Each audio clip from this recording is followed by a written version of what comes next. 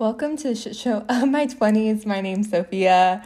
I'm in my early 20s, and man, has it been full of shit shows. It's been great. It's been career changes, industry changes, pivots, highs, lows, crying, happy, everything in between, and it's been great. And I just really wanted to create the show to hopefully share with you guys that we all go through the craziness of our 20s. We all go through these shit show moments and we all grow through them. And I hope that you're able to see yourself in some of these stories. And if any of these episodes resonate with you, I would love for you to share it with a friend, as well as leave me a review on iTunes. It really helps. And if you want to connect with me, my Instagram's the shit show of my 20s. And yeah, without further ado, let's get going. Today's guest is Brenden. I love chatting with him. Brenden is the founder of Master Talk. He coaches ambitious executives and entrepreneurs to become top 1% communicators in their industry. He also has a popular YouTube channel called Master Talk with a goal of providing free access to communication tools for everyone in the world. We go into so many incredible things in this interview, from why he decided to start Master Talks, how he made the leap and left his corporate job, what is a winner in your life, and really identifying the winners and the relationships to go all in, as well as do we need to delete some of the relationships in our life, and so much more. So excited for you guys to hear this episode. Let's get started. So thank you so much, Brenden, for joining me today. I'm really looking forward to getting to know you. So I'd love to start. Are you in your 20s right now? Or are you I am. I'm 26. 26. Okay, good. So tell me about the shit show of your 20s so far, okay? Any moments you think we might resonate with, we might laugh with? Let's start there.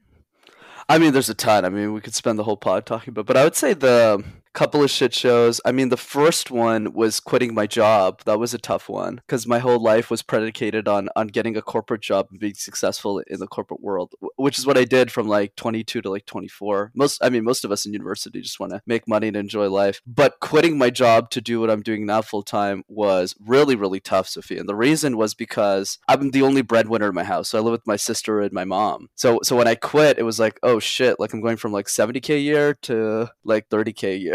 So I gotta figure that out. So that was a shit show. Luckily I figured it out. That's one. The YouTube channel was a shit show too. Like the first time I started posting videos, it was literally my mom's basement, where I'm still live, by the way. It's like I started on that couch over there.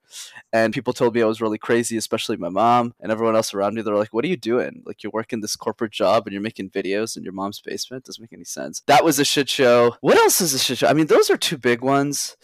Third one, I don't know how vulnerable you guys get usually in this pod. I mean, my dad died a few years. Okay, gotcha. So my dad died too. So that was really crazy. So I had to figure that out. He was an alcoholic most of his life. So we kind of had to manage that crisis as well 3 years ago. So those are probably the three main shit shows I've been to. Oh yeah, and I fell in love with this girl and she didn't like me. So that was pretty shitty too. To add that one at the end. I think we'll have at least one of those stories if we're lucky. Hopefully we have none, but we have at least 5, but it's okay. There you go. That's I think the list. Exactly.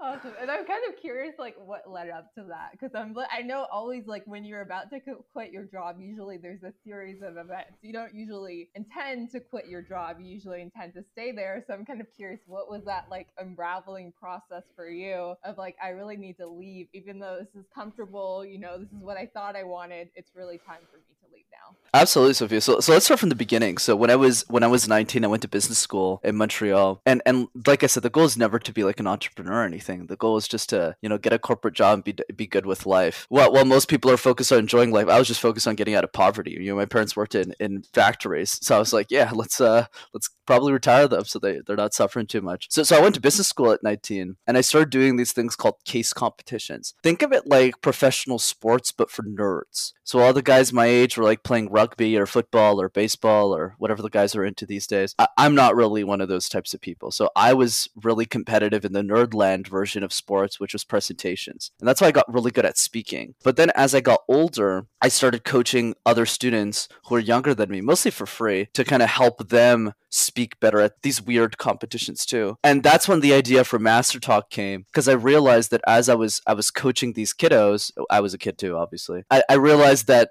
everything I was sharing was available for free. So basically what happened was, as I got my dream job in corporate, I worked at IBM for 2-3 years. I was making videos on the side, mostly just for fun. So it wasn't like this business or anything. I was just making videos every week. But then how it later turned into the question that you're asking was, a few years later, I realized that, one, it was possible for me to quit my job. I didn't even know that was a possibility. And two, my corporate job got really hard. I'm not the type of person who's going to say like, oh, I hated my job. That's not the case for me. I actually really enjoyed it. But it just got really hard to balance both the job and the YouTube channel and the business, because I started coaching a bunch of executives. They just started calling me and I was like, shit, okay, they want this kid to coach them. And then the third piece to that, Sophia, without rambling too much, is the last piece was I realized something that many of us don't really get in our 20s, is we don't realize that we are billionaires. And what I mean by that is that we're billionaires of time, right?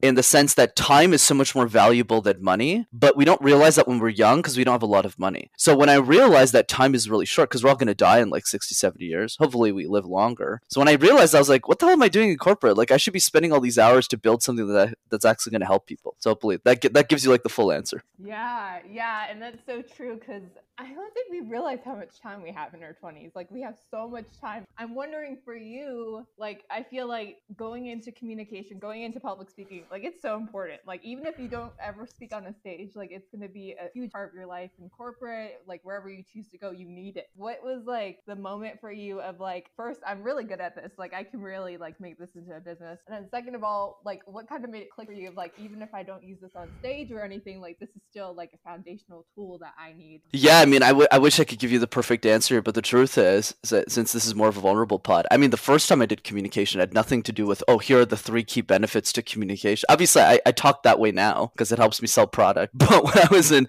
university, that wasn't the case. I was just really competitive. Think of me like the Michael Jordan that nobody gives a shit about, in the sense of like when Michael Jordan was in, what is it, that Netflix documentary, right? The Last Dance. He was like this crazy person who would like ravage his teammates and tell them to win. And I'm not really a big sports guy, but I liked that documentary because it was cool to like understand his mindset. I was very similar in university with the people I was coaching. I was like a tyrant, but because I love winning. But nobody cares because it's presentations, right? So I'm kind of like this world that's secluded from the rest of society. So that's actually why I got really good at communication. It started with trying to get a job, because most people who do these competitions, they get placed in companies really quickly. And that was kind of my ticket into that wealth, the top 10% of whatever. But what happened was it turned into this unhealthy obsession, because I just really wanted to win. And I accidentally got really good at communication because it was a byproduct of me winning these competitions. I needed to be great. But after that, so it's kind of 3 parts to that. That's the first part. The second part was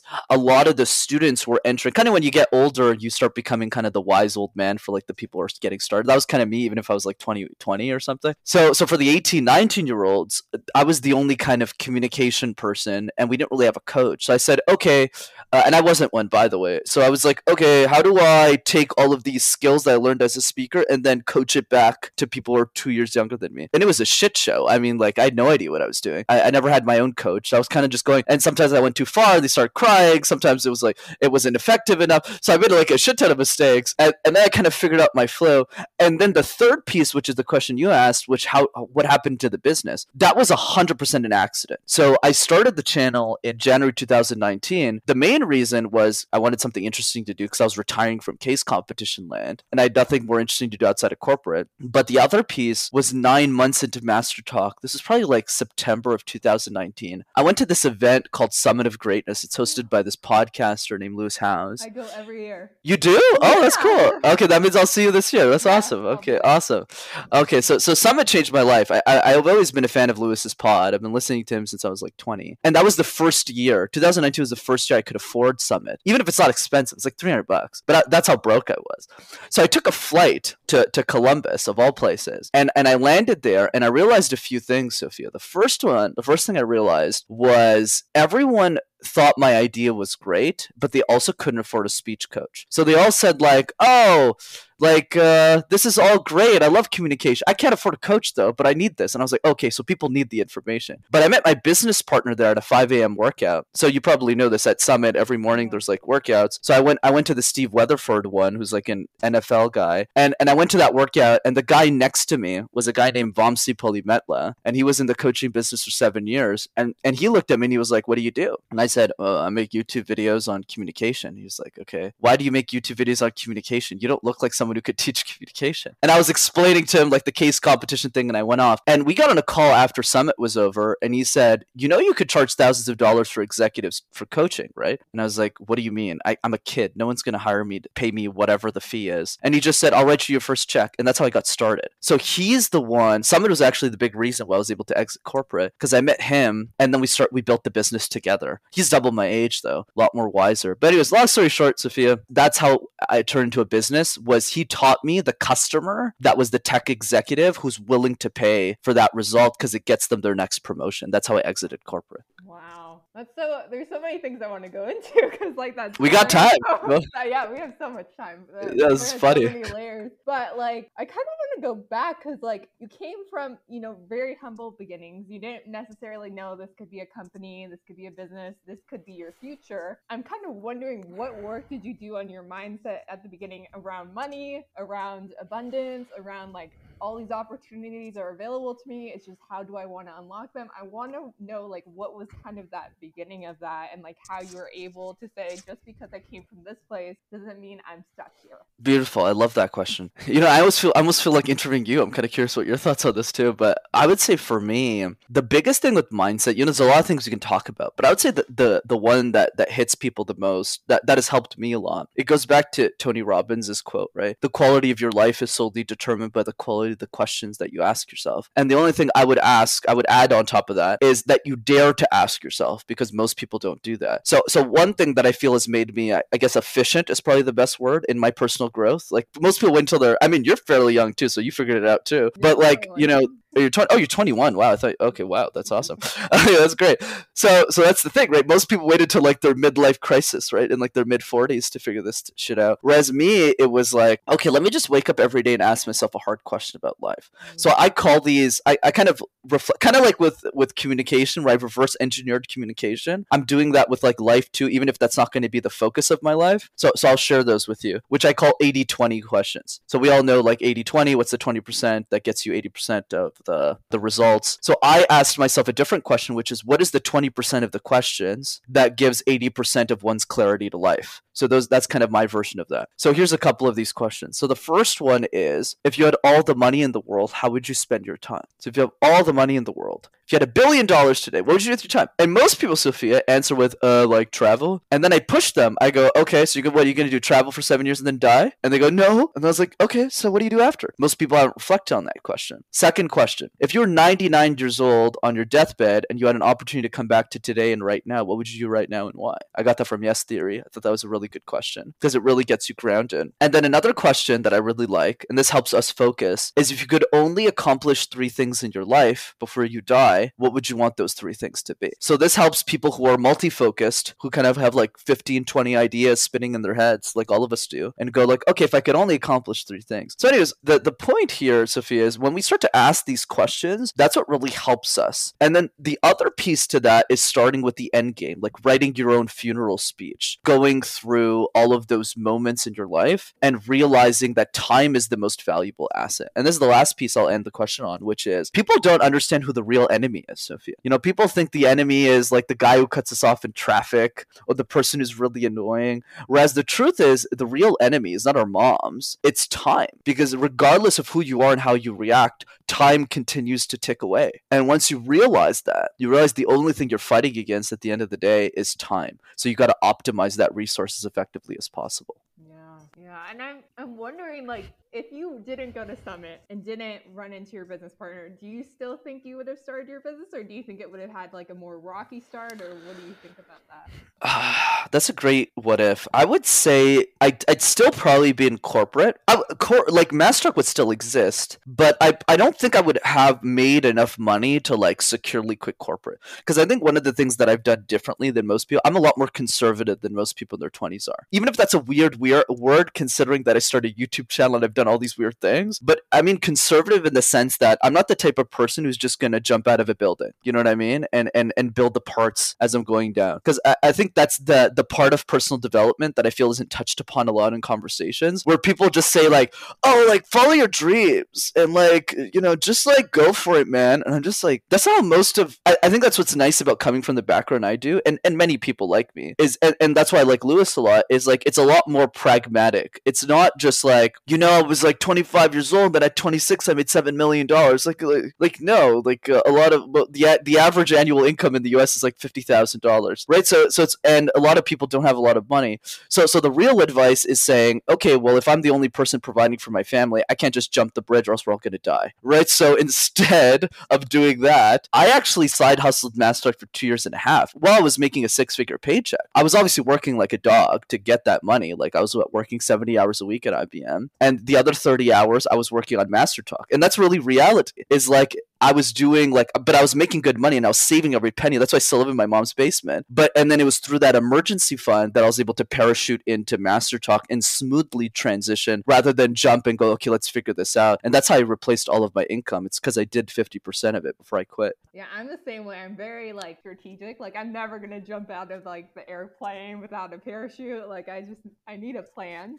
I'm very much like the same way. And I'm wondering, like, having kind of that stress of like thinking, you know, you're providing for your family, you really want to be able to like help retire your mom and be able to do these other things. Do you ever feel like a weight kind of on you? Do you ever feel like kind of like a stress of like, yeah? Absolutely. And I'm sure you might have had something similar. But yeah, I mean, I had a ton of pressure to succeed, right? Because when I got into corporate, we had like what, $30,000-$40,000 in family debt that we owed other people or to credit card companies because, you know, my parents just made poor financial moves. So I needed to clear all of that first. So for me, entrepreneurship, I thought was for losers. I was like, why would you want to be an entrepreneur? Like you could easily make, you know, X number of dollars. Not that money's the only metric for success, but in the sense of it creates that security that most people just want, right? Or need rather. And we can't really focus on, obviously now I can tell you a great story about how I'm changing the world and all that stuff, which is the, you know, my focus now. But that's not the true at the beginning of the game. At the beginning of the game, it's saving yourself and your family first. And then the game evolves over time. But I think the key is,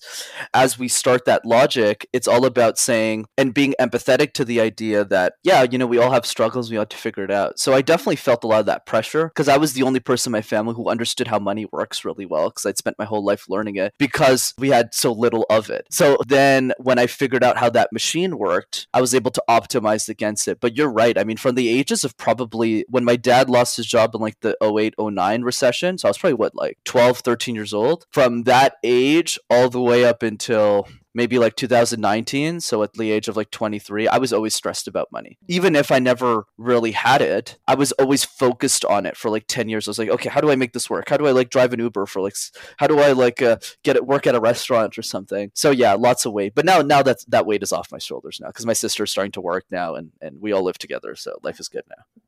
That's good. And I'm wondering because like I feel like that stress about money, you could have money and still have stress about money, even though you have no reason to have stress. Do you still feel that, or have you been able to eliminate that, or do you still feel like a stress even if you've arrived at a certain point? Absolutely. I mean, I'm definitely not the wealthiest guy out there either. I'm not some multi-billionaire, but definitely the stress that I have now is very different than the one that I used to have because we're not negative anymore. So now it's like, now we have a positive bank account, which is like mind blowing. So that alone is, but yes, there's still a lot of that poor money mindset that I carry on that my coach is coaching me out of that I'm still working through, right? We're all masterpieces in progress, right? But definitely relative to before, it's definitely a lot less attuned. And one strategy that a money coach taught me that I felt was really powerful was every day when you wake up, especially if you don't have debt, is wake up every morning and just look at your bank accounts. And it changes your energy around it. Because when you look at the number, it doesn't need to be massive either. Like, you if you have like a 3-month emergency fund, like that's great, because most people don't have any savings. So if you have like even 3,000 or 5,000 bucks in that account, you'll go like, oh, like I'm more wealthier than like 70% of the population. So like I'm not gonna die, and I don't have kids. Hopefully, in your case, I hope you don't have kids, right? We don't have a mortgage, all that stuff. So it creates a lot less stress in our lives. Yeah, I feel like sometimes it can run deep. Like even if the circumstance is different, or you're totally fine. Like I feel like it still carries on with you. Like if you don't like really pay attention to it and what's going on. But that's been my experience. And I'm wondering, like, do you think, like, going back to like your desire to win, do you think your desire to win is linked to not having those circumstances, not having money? Do you think it's kind of linked in a way from like yeah? Absolutely. I love your questions, Sophie. You're so wise, so crazy. Next time we do this, I'll interview you for 2 hours and just see what I can learn from. But yeah, I mean, you're absolutely spot on, right? In the sense of my desire to win started with trying to beat my dad, right? So when I was in my tens, a lot of my focus was going like, let me show the world that I can do this, right? And through that, a lot of anger was created, but it also led to a lot of success. It actually made me really successful, so I'm very thankful for it. But I think the challenge that most of us face with that type of energy, and I still have some of that, I mean, come on, I'm not going to lose that part of me. But I think what changed is the game had an expiration date. I always thought the game was to beat him, but I realized that at the end of the day, the game is rigged from the beginning. Especially when he died a few months after I went to Summit, I realized that the game was a game that he created. Tony Robbins says this best, and that was probably one of the biggest transformations of my life. Is if you're going to blame someone for all your failures and all of your problems and all of your situations, you might as well blame them for all the successes too. Because the truth of the matter is, and that was the hardest thing I ever had to admit to myself, my dad was the greatest gift that I could ever ask for, because he's the one who immigrated to Canada. Like I wasn't born in Sri Lanka. I was born in a first world country. I was the first person in my lineage of whatever brown people to be born in a first world country, to go to university, to get a diploma. And he also made the decision to move to Montreal. That wasn't me. He also made me learn French, which is a decision he made that I didn't control. But if he had never done that, I never would have went to that specific university, Concordia in Montreal, which means I never would have joined, which happened to be coincidentally, so weird how events kind of line up, the world's largest case competition program is at Concordia. So I happened to go to that school, which then led to Master Talk. So Master Talk would not exist if he never existed, if he never did any of that. So when we start to rewrite those stories, and that was the shitty part of my life, is that I had to rewrite my desire to win, because there wasn't any point to the game anymore. And I wasn't like in a depression or anything. I don't think I've ever been in a depressive state, so I won't lie to you by saying that. But I think the point was, I definitely had a low where I was like, okay, what do I do now? What's the point of life now? Because I was working at this company, and because of my case competition experience, I was a wacko. So I was like outperforming most people, like most people in the program do. So I knew I was going to get to executive. I knew I was going to get the milestone. So I was like, okay, what's the point of life now? Like I retired my mom. She's working she's just living in a garden and enjoying life. And what's the point now? And when I got there, I had to transition my drive to win from just beating my dad to creating something meaningful for the world. And then I read this book, Sophia, called Thirst by Scott Harrison. Scott Harrison's like one of my biggest heroes in life. And he's the CEO of Charity Waters. Lewis interviewed him a few years ago. And he has this quote in the book. He's basically, long story short, CEO of Charity Water. He helps people gain access to clean water. He's helped 15 million people. And he used to be a nightclub promoter in New York City, which is really fascinating. And he has this quote in the book that always touched me. And the quote was, "The goal is not to live forever, but rather create something that will." So when I heard that quote, I just asked myself a simple question. Am I creating something that is living forever? And the answer was no. I'm a guy who's repeating the same script that a bunch of other people did before me to get the same roles and the same jobs, and the same positions. And there's nothing wrong with that. But I just asked myself, could I do something more? And I think my series of life experiences taught me that I could. I kind of want to ask you, this might be a prying question. You can ask me anything. You can ask me anything. I'm open, as you could tell. But I'm kind of curious, like with your dad, were you able to create that closure while he was still around? Or was that kind of something that happened after he passed away? Or kind of what did that kind of look like for you? I would say, I mean, I'm still healing from that, but I would say most of it, definitely as he was passing. I was always mad at him until I remember there was this one moment after Summit that at that point he had like 3 months left. But at that point, nothing had happened. And it was like the last 30 days. And I just saw him in a hospital bed and he just looked super weak. like a state that I'd never seen him. It's kind of like, I mean, I hate using this analogy, but I feel it drives it. It's not in any ways a direct comparison, but it's kind of like when a dog is nearing the end of its life. It's kind of like you can see the dog kind of lose its life slowly, leave its eyes. And I just looked at him for the first time in my life, because we lived together for 10 years, but I never talked to him. I pretend as if he never existed for my own sanity. I couldn't leave the house either because it was important for my mom to be there. So I think I just looked at him as he was like almost lifeless, and it was in that moment that I really chose to forgive him, because I realized he was just a human being that made mistakes, and he wasn't the worst dad in the world. There's people who have done much worse things in life, and there's a lot of things that he's done correct. Like, when we had the funeral, 300 people showed up to it because he had helped like 20, 25 families immigrate from Sri Lanka to the country. So because of all of that, I had just looked at my life and said, he's not really that bad of a guy. But I needed to convince myself in some way that he was, so that I could get the level of success that I did. So I think the long story short to your question, Sophia, is I'm definitely still healing from it, but I would say the key that I realized in that moment was directing my anger or my frustration was a worthless cause. It wasn't going to help people. It wasn't actually going to lead to the results that I was looking for. Because at the end of the day, everything is just life. Like millions of people have had the same situation I've had, if not worse, way worse. I mean, my dad was only verbally abusive. He was very, very rarely physically abusive. It's never happened, maybe like twice in my lifetime. But it's never been as bad as it could have been. So when I look at life in that way, and it sucks, but the truth is, when we start bringing facts rather than emotions, we start to realize that, look, at the end of the day, it doesn't matter what happens to us. It matters what we do about the circumstances that we're being assigned. And I was able to transition from there. Wow. I'm just digesting the information. You're a very good interviewer. You look at your sweatpants and you're like, so Brenden, talk to me about it. I'm like, shit, like who is this woman? I like to poke at everything. I just can't help myself. I just like you're good at this. I'm a good guest for you because I'm very open to that poking. Yeah, I'll just go.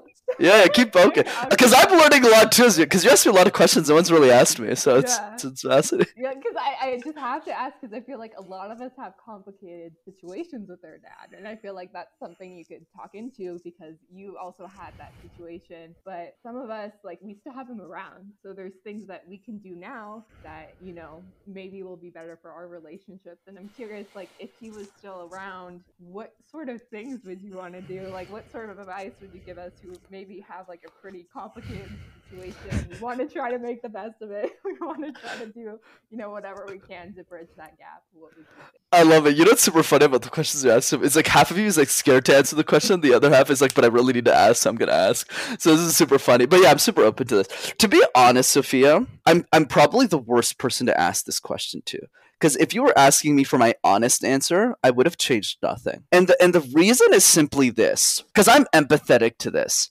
I think there's a balance that we need to sway. A lot of us will say, teach their own, right?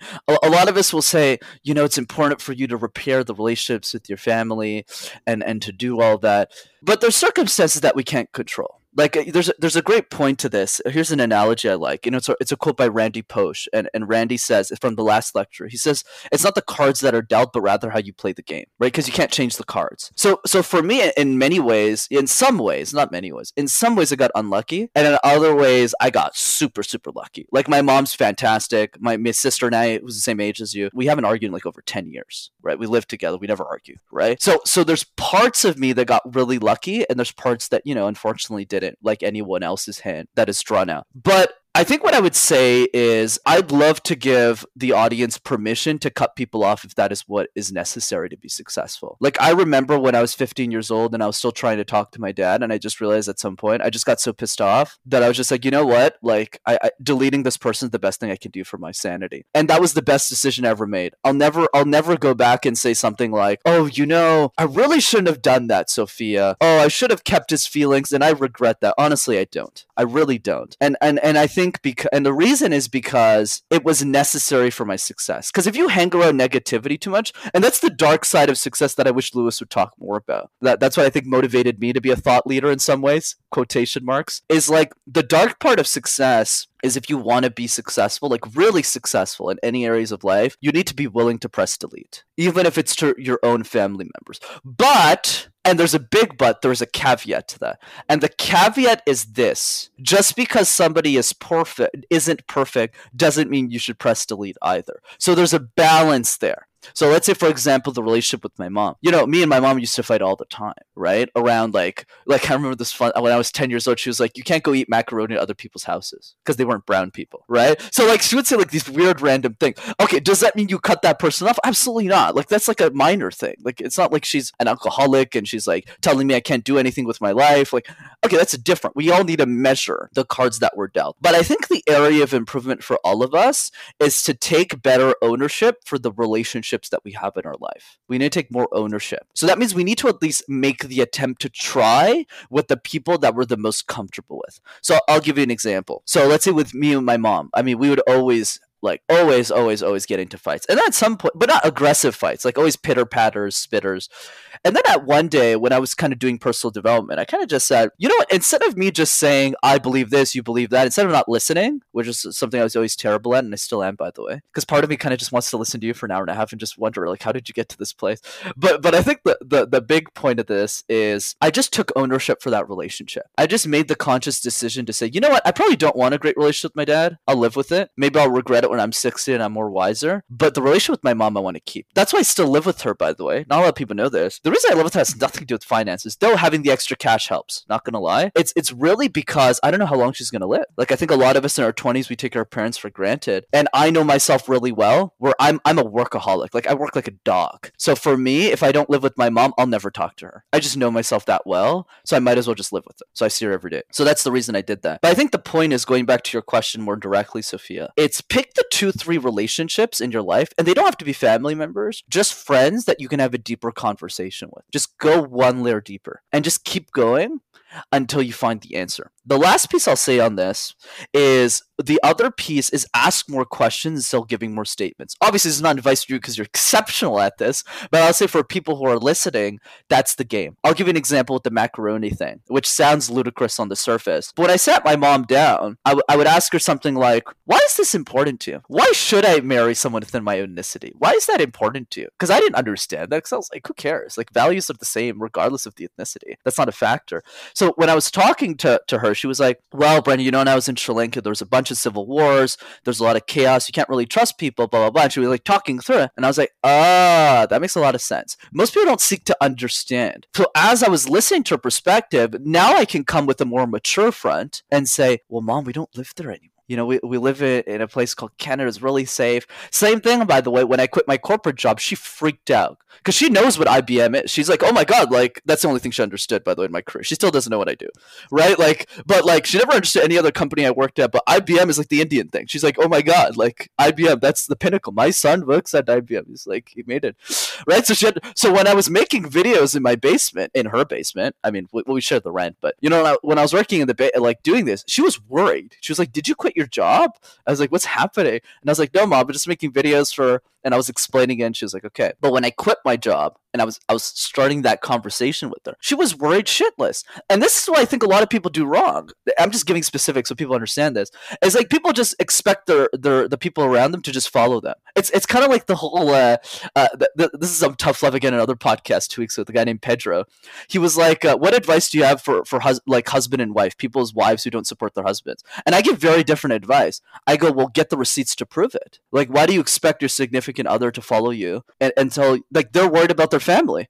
The children that you're raising together, show the receipt, show that you can make money. That's what's important to her. Whereas most people are so selfish. So going back to my mom, it wasn't people ask me all the time, did your mom support you? Yeah, of course they did, because I gave them a reason to. I said, look, Mom, I made 40 grand this year. And I'm making 72 in corporate. I'm pretty sure I can replace the other 32 that's missing. And I showed her the receipts. And she goes, oh, that makes sense. I trust you now. So anyways, I know I just gave a super long-winded answer because I've never been asked the question. But I think the long story short is we need to begin by making a list of the relationships we actually want to protect, because we don't need to protect all of them. Life is short. But the second piece is we need to invest in them first by asking those questions. And then the third piece is when we understand what's important to them, then we can start to heal some of those relationships. But I don't think I would have done that with my dad. Yeah, I love that answer. And I think it's so important because I feel like sometimes we don't have the patience to ask those questions because we just get mad. We're like, why don't you support me? Why don't you do that? You know, like we just go off instead of actually being able to like center ourselves and say, okay, like where did this come from? Like what's underlying here that I maybe need to hit directly versus just getting mad and like having a whole fight about it. So I'm kind of wondering if you're like how are you able to be sensible in that moment? Like how are you able to be like grounded when you really just want to be like, well, I'm your son or whatever, so you should support me regardless, you know? It shouldn't have to be in a whole issue. I'm wondering kind of what keeps you grounded in those moments where you may want to just like go off. It's a great question. And there's still moments, by the way, Sophia, where I'm not perfect either, right? Where I go off on somebody. But I think the overall thing is I think the biggest mistake most of us make, Sophia, to keep it simple, is we take our winners for granted, right? We take our winners for granted. What do I mean by that? Is we focus so much on the relationships that aren't working, and we don't nearly spend enough time focusing on the relationships that are, and over investing in those relationships. And what I always like to say is when we triple down on our winners, good things always happen. Whereas most of us, we don't take the winners for granted. So I think we begin with a conversation of gratitude. Like make a list of the people that have poured into you the most. It could be your mom, it could be your friends, and ask yourself a simple question. What have you done for them lately? What have you done for them lately, right? And I'm not saying I'm buying my parents Lamborghinis or anything, but what I am saying is, look, it's important for my mother for me to live close to her, right? It's important for her. And I like spending time with her too. So that's something I'm willing to do. But marrying someone within my ethnicity and getting an arranged marriage, that's a red line. I can't do that. Right? So there's some things that we can compromise on and there's some things that we can't. But the other piece is the groundedness comes from gratitude. And the point that I want to drive, which most people wouldn't say on a podcast, you don't need to make patience for everyone. I think that's something that gains with maturity over time. And that's something I'm still working on. Like when I was in university, I was a fuse. Like, my God, like the people I was a dictator of that case competition. And some of that is still coming out energetically now. I'm sure you could feel it. You're like, okay, well, this guy is kind of crazy. But I think, and I am, and I would argue you are too, which I think is a good thing. But I think the key is a lot of that fuse has been controlled over my life because I realized that you can't act out that way with everybody. Especially with my mom. Like my mom, I don't talk like this with her. I'm very soft. How's your day? Hope you're having a wonderful day. Notice how my energy has completely changed there. So that's not my real state, but I make those compromises for the relationships I give a shit about. So I don't do that for 50 people. I do that for my top 10, the Vomsies of the world that I meet at Summit, right? So it's all about saying that, because when you find a winner, when you find someone who's really positive, like you are as an example, or someone who's really energetic, someone who's great, who wants to see you win, when you have those relationships in your life, the first thing is to be grateful for them. And the second one is to really imagine a future with them not in it. So if you really spend the time to imagine a future with them not in it, your ability to stay grounded changes. I'll give you a crazy one that I think will land with people. Okay, let's say you're talking to someone and they're pissed off at you. Obviously, the first reaction is to be mad, and I would be too. But the question I would love for us to consider, Sophia, is what if you were the last human being to ever interact with them? What if after that conversation with you, they die an hour later? Would you have showed up differently knowing that? So when you ask yourself that deeper question, you go like, let's say somebody's cutting you off in traffic. Yeah, it's easy to be like, well, F you. Like, what are you doing cutting me off in traffic? But the other person's like, what if I was the last human being to talk to this person? What if they just get into a car accident a few hours later? If I had known that in that interaction, would I have treated that person the same? And the answer could still be yes. But I would say for the relationships that you really care about, the answer is probably no. So every time I feel mad about my mom, and it happens sometimes, right? Like I said, we haven't gotten to an argument over 10 years. But yeah, but there's moments internally, emotionally, where I'm kind of like, fuck, like we shouldn't do that. But I don't react that way. Why? Because I always imagine a world where my mom's not in it. What would happen if I woke up tomorrow, or not even tomorrow? I know when I'm 50, she won't be around. Like she probably won't. Or when I'm 60, she probably won't be around. So I imagine those moments and I think to myself, oh, these are the only years I got with my mom, whether it's 5 years, 10 years, 20 years, 30. So that helps me ground myself. Same thing with, my little sister. I mean, we're going to have a long life together because she's your age. So we're going to be, together for like 70 or 60 years, hopefully, knock on wood. But even that, sometimes I try and imagine a life without her. And I know it's painful to do that. You kind of go like, shit, like Brenden's like doing some weird shit. But what this does is it helps us appreciate the the relationship that we have with them now, and it makes it easier for us to navigate. That's why I never yell. I never yell at the relationships that I care about managing, unless they're my coaching clients. Those people I yell at. But the people that I have a strong relationship with, I always understand. The same thing with Vamsi. Yeah, are there moments where he pisses me off? Absolutely. But I ask myself the bigger question is, what would I do without this guy? Let's say he wasn't around anymore. Let's say something happened to him. And I think that's a great framework for us to operate and show up with more love and gratitude. And then the last piece is, when you find new people that are really positive, you got to cling on to them, right? You got to overinvest so that you hang around positive people. You have so many beautiful answers. It's just so much. Yeah, you're asking me a lot of beautiful questions. So most people just ask me, so what are the 3 communication tips? And I go, well, here they are. This is so good. I feel like I'm like imagining you having like these lists of questions that you just go through and all these interactions. I feel like you have these like powerful questions that are always in your head that you're always thinking about. And I'm wondering, this isn't a deep question compared to the other ones, but like, go ahead. You said you're a workaholic. How are you managing having a personal life, your work, being able to do everything? Like, it seems like you're very intentional about where you want to spend your time, and you like know so well where that is. But I'm kind of wondering how you make space for things outside of work, how you kind of balance it all. Balance is a funny term, right, Sophia? A lot of the personal development gurus, I would argue Lewis doesn't do that much. Like, I think he does a good job with this, but I feel a lot of people in the space, when they talk about balance, it's very surface level and not nuanced at all based on the person. So they go as if they assume that, oh, you need to spend your weekends with your family, you need to like do this, you need to do that. I think for me, balance just means, to your point, I feel the question itself has the answer in it that you nailed on the head, Sophia, is balance comes into intentionality. Like, let's take somebody like that we can all recognize, Gary Vaynerchuk, right? Like, most people, when they look at Gary Vaynerchuk's life, they might say something like, oh, this person's not balanced at all. Like, this person is living a shitty life and a shitty existence. But to Gary, I honestly believe he's probably one of the happiest people in the world, if not the happiest. And the reason I say that is because you can tell through the way, the energy that he's showing up when he's talking to people. Like, he always sounds like this, but you, like, he's so high on life, right? He's so energetic. So big piece to that is his happiness comes from the work. So I think for me, it wasn't about judging myself and saying, oh, I need to take weekends off, like as if I'm ever going to do that. But I think it's more around, like, for me, like Summit, in many ways, like that 3-day event is work, but I love work. It's not about getting clients or anything, but it's like, it's work. Like, yeah, I want to like talk to people, I want to engage with them, because for me, that's fun. Like, for other people, a vacation is going to Cancun and like chilling for a week. Totally fine. Nothing wrong with that. I can't do that. I'll shoot myself in the head. Like, it's just not my thing. Like, for me, it's like going to Summit, singing Kumbaya, going to the after parties, talking about like vulnerable, deep conversations, like last time when we both went in 2019. Right? That's my shit. Like, I've been waiting 3 years to go to this thing again. So yeah, like that's my Kumbaya. So, and that's what I enjoy doing. Not everyone's like that, but I think the key answer here, the lightning thread, is how do we be more of me? Like, how do we be more of ourselves? And the best way to do that is a quote that I like to share. And this is something I invented in my basement because I realized it rhymes, and I was like, this is great.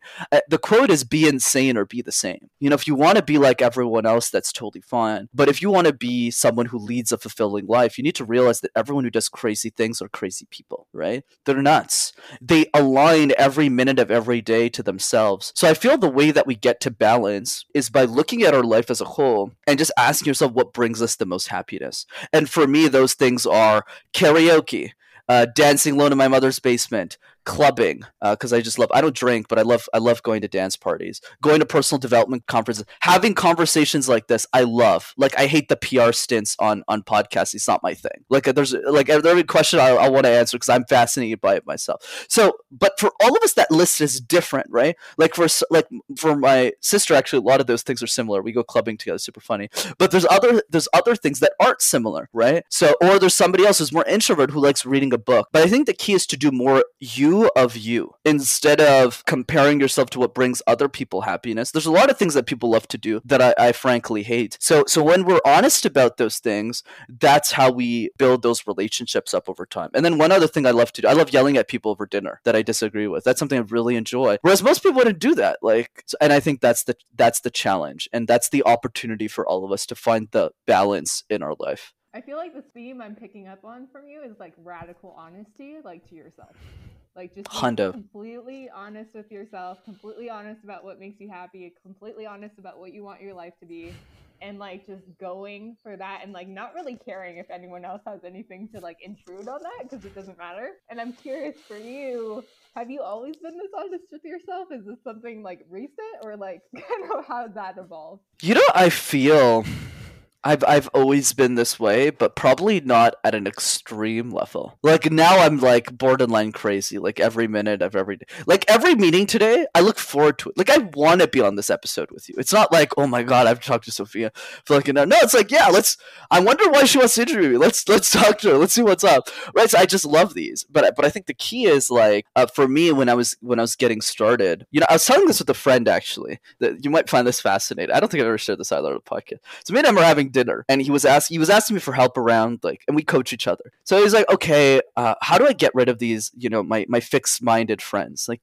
what do I do with them? Because they're always spending time with them. And I looked at him, and it probably sounds like a nasty thing to say. I just looked at him like I was a crazy person. I was like, delete them. And he was like, and he was like, I was like, never talk to them again. And he was like, why? And I said, you know, at the beginning, Patrick, when you start that conversation, it's always difficult to do it. So when I was like 19, or no, not 19, actually, like, I got it when I was 19. When I was like 16, it was tough. I was like, oh my god, like I'm going to college in a few years, and there's people in high school that I'll never get to talk to again, and it's like, oh my god. But then when I started meeting more growth-minded people, I started getting addicted to them like cocaine. And I started like, and I said, I said it once again, I don't endorse cocaine, it's an analogy, people, but I think the key is like, when you start snorting the cocaine of growth-minded friends, you just can't stop. And I think that's what happened with me, is in the same wavelength, where I started making one decision that was counterintuitive that brought me more joy. But I made one small decision after the other. And as those, so it didn't start with, I'm going to go club and I don't give a shit what people think. It started with like, like maybe this party I shouldn't be going to because everyone's drinking and I don't really like that kind of stuff. Maybe I'll just stay home. So then I added that one decision. And then I stacked it with, well, I really like video games. I don't game anymore, but when I was 19, right? I was like, I like kind of playing these video games. And then I started like stacking these one thing at a time. And I started losing a bunch of friends, right? But I also started gaining new ones. And I was like, oh, like there's other people who are this crazy. So what I kind of realized over time, kind of like a muscle, Sophia, is when you communicate your insanity to the world a bit by bit, you lose a lot of people, but you actually gain a bunch of people that you can build like imagine me and you were going to have so much fun at Summit. It's going to be hilarious, right? We're just going to be yelling at each other. People are going to be like, who the fuck are these people? Right? So it's going to be great. But that's the thing. But if you don't communicate that insanity, imagine I showed up to this podcast and I was like, yeah, Sophia, you know, I don't really want the you're hiding your insanity, so you can't find the other insane people. So what happens is like as it stacks, your external world starts to change, and it's kind of like a flywheel where it starts slowly, but once you get to the top of the mountain, it starts to derail really, really, really fast. So what I would encourage people to think about, Sophia, is make those small decisions over time, and then it gets faster and faster, and then you're just addicted to it like Coke. Like I am. And now it's like, okay, well now every minute of every day is thoughtful and planned. I love that. And I wasn't expecting a Coke analogy from you. That was yeah, I don't know. It was the most exciting thing. I feel it's like I feel like even if I've never taken drugs, I'm like the cleanest person you'll ever meet in your life. But I think it's like that analogy, that high, I think is a cool way of thinking about it, because it's like this high that we're all trying to go after, right? We're always trying to use alcohol and all these things, whatever you want to put, insert thing here, vice there. But I think we can all be addicted to our own life if we make the right decisions. I love that. Being addicted to your own life. Like, what would being addicted to your own life look like? Absolutely. Like, and figuring that out. Because for my sister, it's completely the opposite to me. Like, she thinks money is like the root of all evil and stuff, which is fine because I make enough money for both of us, so fair enough, whatever. But I don't try and change those beliefs, right? And she's not like demonizing it either, but I think more in the sense of, for her, a great life is, no, I want to be an English teacher. I want to work 40 hours a week. I want to have my summers off and make 60 grand a year. And I used to demonize that all the time, by the way, when I was 20. Right? And I was younger. I was like, oh, you shouldn't do this. I've changed my mind a lot since then. Because I realized that that's just me projecting my own insecurities onto other people, or my own way of being, versus just going like, cool, like she's a happy person. This is working out for her. Maybe I'm the one with the insecurities. And then we move on from there. Wow. And I have to ask because I'm like a huge Lewis fan, like been listening to him for years. Like, what's the biggest lesson you think you learned from him? Yeah, so there's a lot. I would say let me give you the counterintuitive stuff that I think you'll enjoy because you're asking me the awesome questions. So I might as well not give you the PR fluff and go, oh, PR was Lewis taught me what to do and what not to do. So I think if there's anything I realized from people who are celebrities, people you look up to, what I encourage people to think about, if you want to get to their level, I'm talking like 2% of people right now. Actually, maybe higher because people are crazy they're listening to, so it's probably way higher. Some part of me in my mind is like, I should if Sophia hosted a live event with like all of her podcast attendees, I'd probably want to attend that event. Like that's what I was kind of thinking in the back of my mind right now. But anyways, point being, let me go into the more interesting parts of Lewis. There's a lot of things he did right. Okay, wealth and health. Specifically, he is a master of money. He's understand how to optimize it. He's very good at health. He's a very handsome guy, very buff. Gets the workouts in, right? Very attractive man, right? So he's done that right. He's done the wealth right, and he's also done the emotional intelligence right. He's very good at getting people to like him. So very good at influence. And that's a lot of stuff that I got from him. But that's boring to talk about. Let's talk about the other piece. What did I choose not to learn from him? Right? Because I think learning the mistakes is and that's why I like Lewis because he's very open. Even with all the things that he's figured out in life, he couldn't figure out romantic relationships. And I still think he hasn't figured it out because he's like dating all of these models and like doing all these things. And I'm like, is that really going to lead to what you want? Because there's an inconsistency between his desire, right, to want a family, his desire to have a wife, to have children, with the incongruence of the people he's dated in the past. That might have changed with his newest girlfriend. But I think the reason I bring that up is not to demonize Lewis, but rather to see Lewis in the same way that people would see me or you or anyone else, which is we're all human beings and an experience. So for me, the way that I take it is let's learn the good things that we agree with and then learn the weaknesses from other people so we can optimize fully. And I think that's what I realized with Lewis. The biggest lesson is optimize for everything else first and save romantic relationships for last. Because even the most successful people on earth that you admire or that I admire aren't able to figure that out because it's so much more complex than the other areas of life to navigate through. So yeah, that's my long answer to it. Yeah, relationships are so hard. It's interesting because you see J-Lo, and you see her history. You see all these celebrities and you see all their romantic history. And it's like we all have issues with it. Like we all can't figure it out. But yeah, I don't know.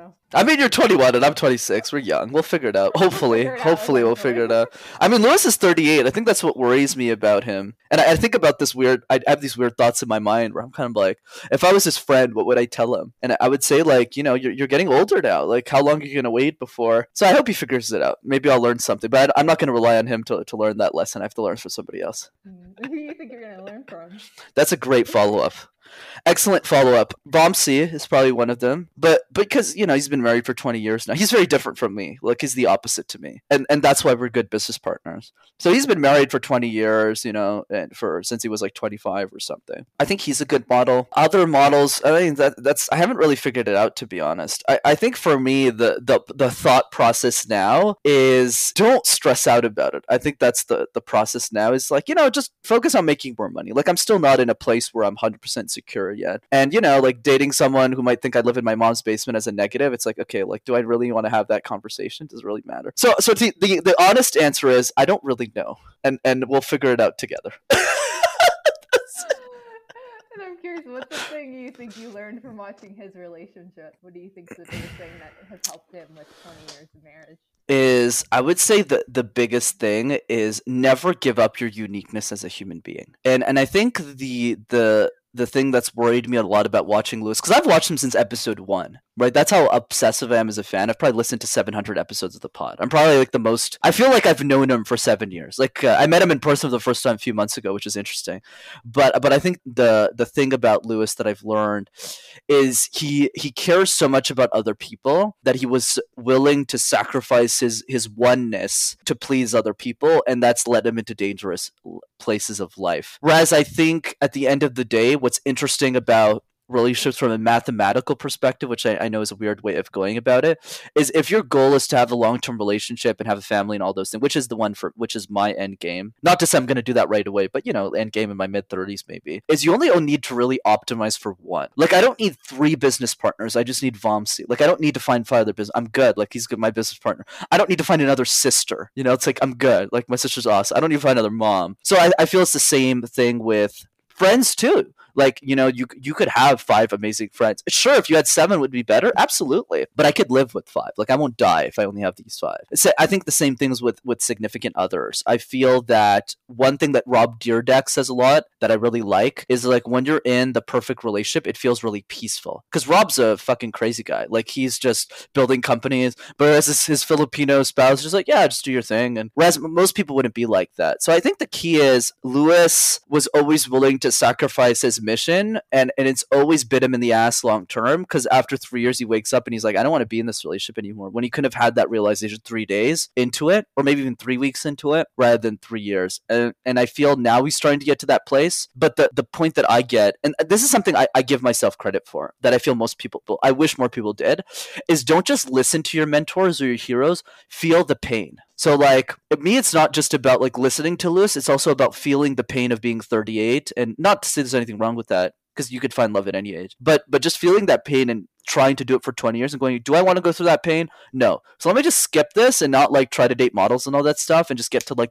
not to say models are bad people, by the way. I want to point that out, because I know we're having a very deeper, so I'm saying things, my PR button is, like, off for this one. So there's nothing wrong with models, okay? I'm sure there's a lot of models who would make excellent mothers. But I think more in the idea of filtering for the right qualities. Like, I think one quality that a lot of men should pay more attention to, especially if they want kids, that they don't, because a lot of our biology is focused on physical attraction, right? Naturally so, is, will this person make a great mother?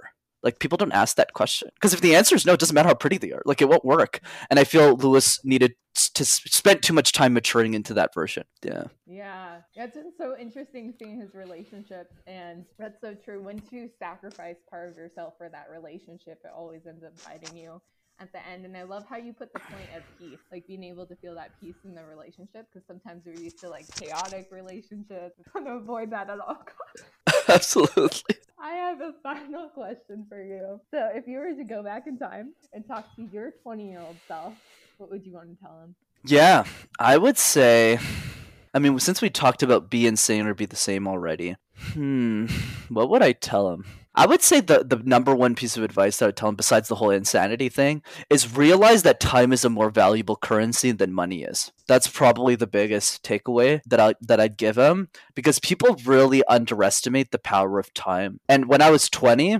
honestly, money was the only focus for me. Money and winning competitions, and obviously having good friends and all that stuff. But it wasn't around, like, changing the world and, like, doing all that stuff and making an impact. It was really focused on those metrics. And I don't disagree with 20-year-old Brenden, because I feel that part was necessary to get that coveted IBM job. But I also feel like understanding that time is the currency, not money, earlier in life would have helped me quit my corporate job faster than I would have otherwise did. And I have to ask one more question, because I didn't ask you enough about this, but one Please. tip to someone who maybe isn't the best speaker, doesn't think they could speak, is hesitant towards speaking.